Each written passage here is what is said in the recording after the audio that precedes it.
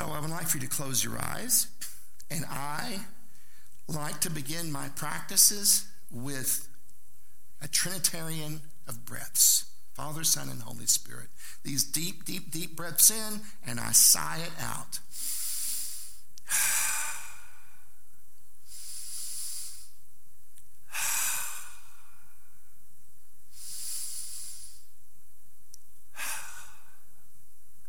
And then we begin by asking God for light. Lord, we confess that this prayer practice is about more than insight into our behavior, but it is about discovering the ways of salvation that empower us to live free lives in your grace. And oftentimes, the narratives that I lay over the events of my life distract me or hide from me what's really going on. So I need your light, the light of your presence, to help me see my heart and my life from your perspective. So I'm asking you for the light of the Spirit as I reflect upon my day. And because we're in the morning, we're going to do this experience based on our life yesterday. Secondly, we move into Thanksgiving. We always begin with gratitude, not with despair or cynicism. For what are you grateful? Use the same thing every day. Marriage, family, a job, living in this time in history, in this place, this land. Or if all else fails, I always can thank God for my dog. God, thank you for the life that you've given us.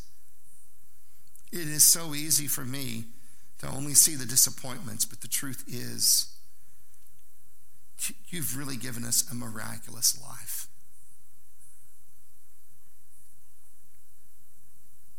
So you sit in that gratitude for a few minutes, and then you review. Ask the Holy Spirit to help you see your day clearly. Now, think about your day yesterday. Walk through your day as though you're playing a movie in your mind. From when you woke up, the things you said in the first 2 hours, as you transitioned from slumber to a regular person again. And then what happened? Did you have breakfast, coffee? Did you have a conversation? See that movie. Now, as you're watching that movie play out, are there any particular emotions or moments that stand out? Positive or negative? As you think about your day yesterday, were there any conscious consolations? In other words, those times where you were consoled, when you felt close to God or you noticed him working in your life? Or did you encounter moments of desolation?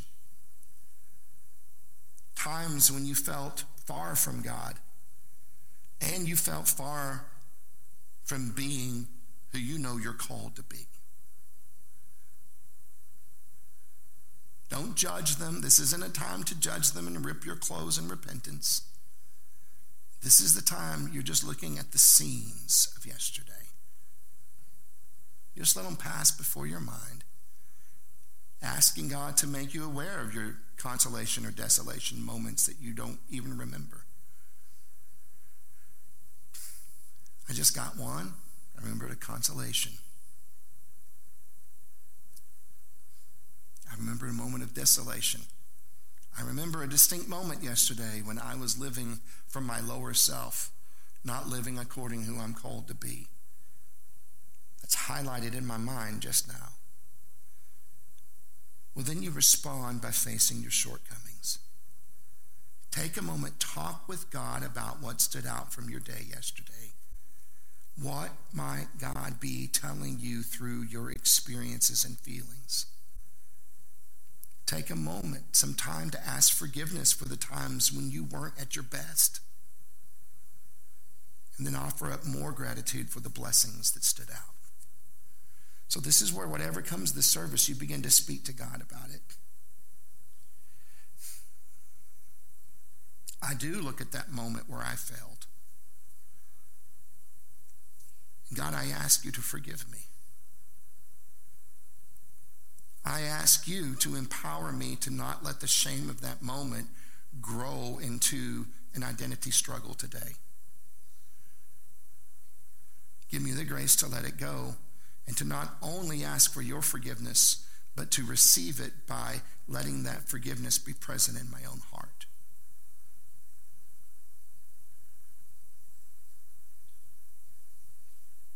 In asking forgiveness for my unfaithfulness, I want to say thank you for your faithfulness to me, even in the midst of my unfaithfulness to you.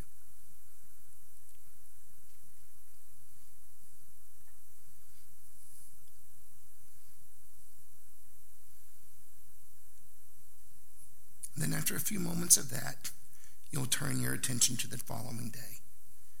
In a time of reflection, you'll look to tomorrow. What are you excited for? What are you nervous about?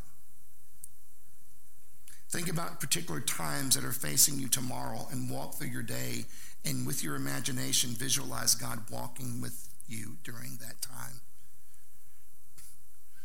And visualize yourself having the wisdom to know your ignorance and to ask for his help.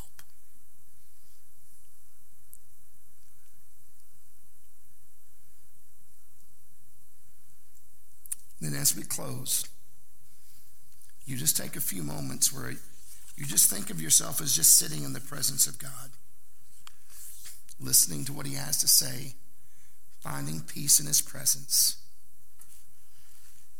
And again, it's just a suggestion, it's not a rule, but then I like to end with the Our Father. Our Father who art in heaven, hallowed be thy name.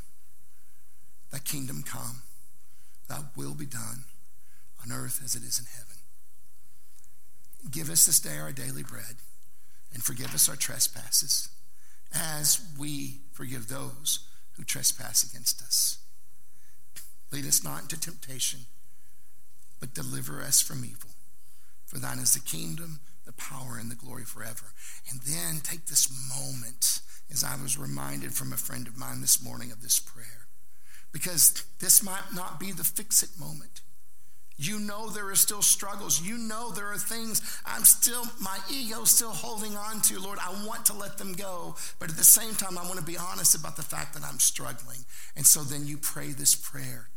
God, cover me with your infinite mercy until I can present to you a heart of sincere repentance. In Jesus' name I pray.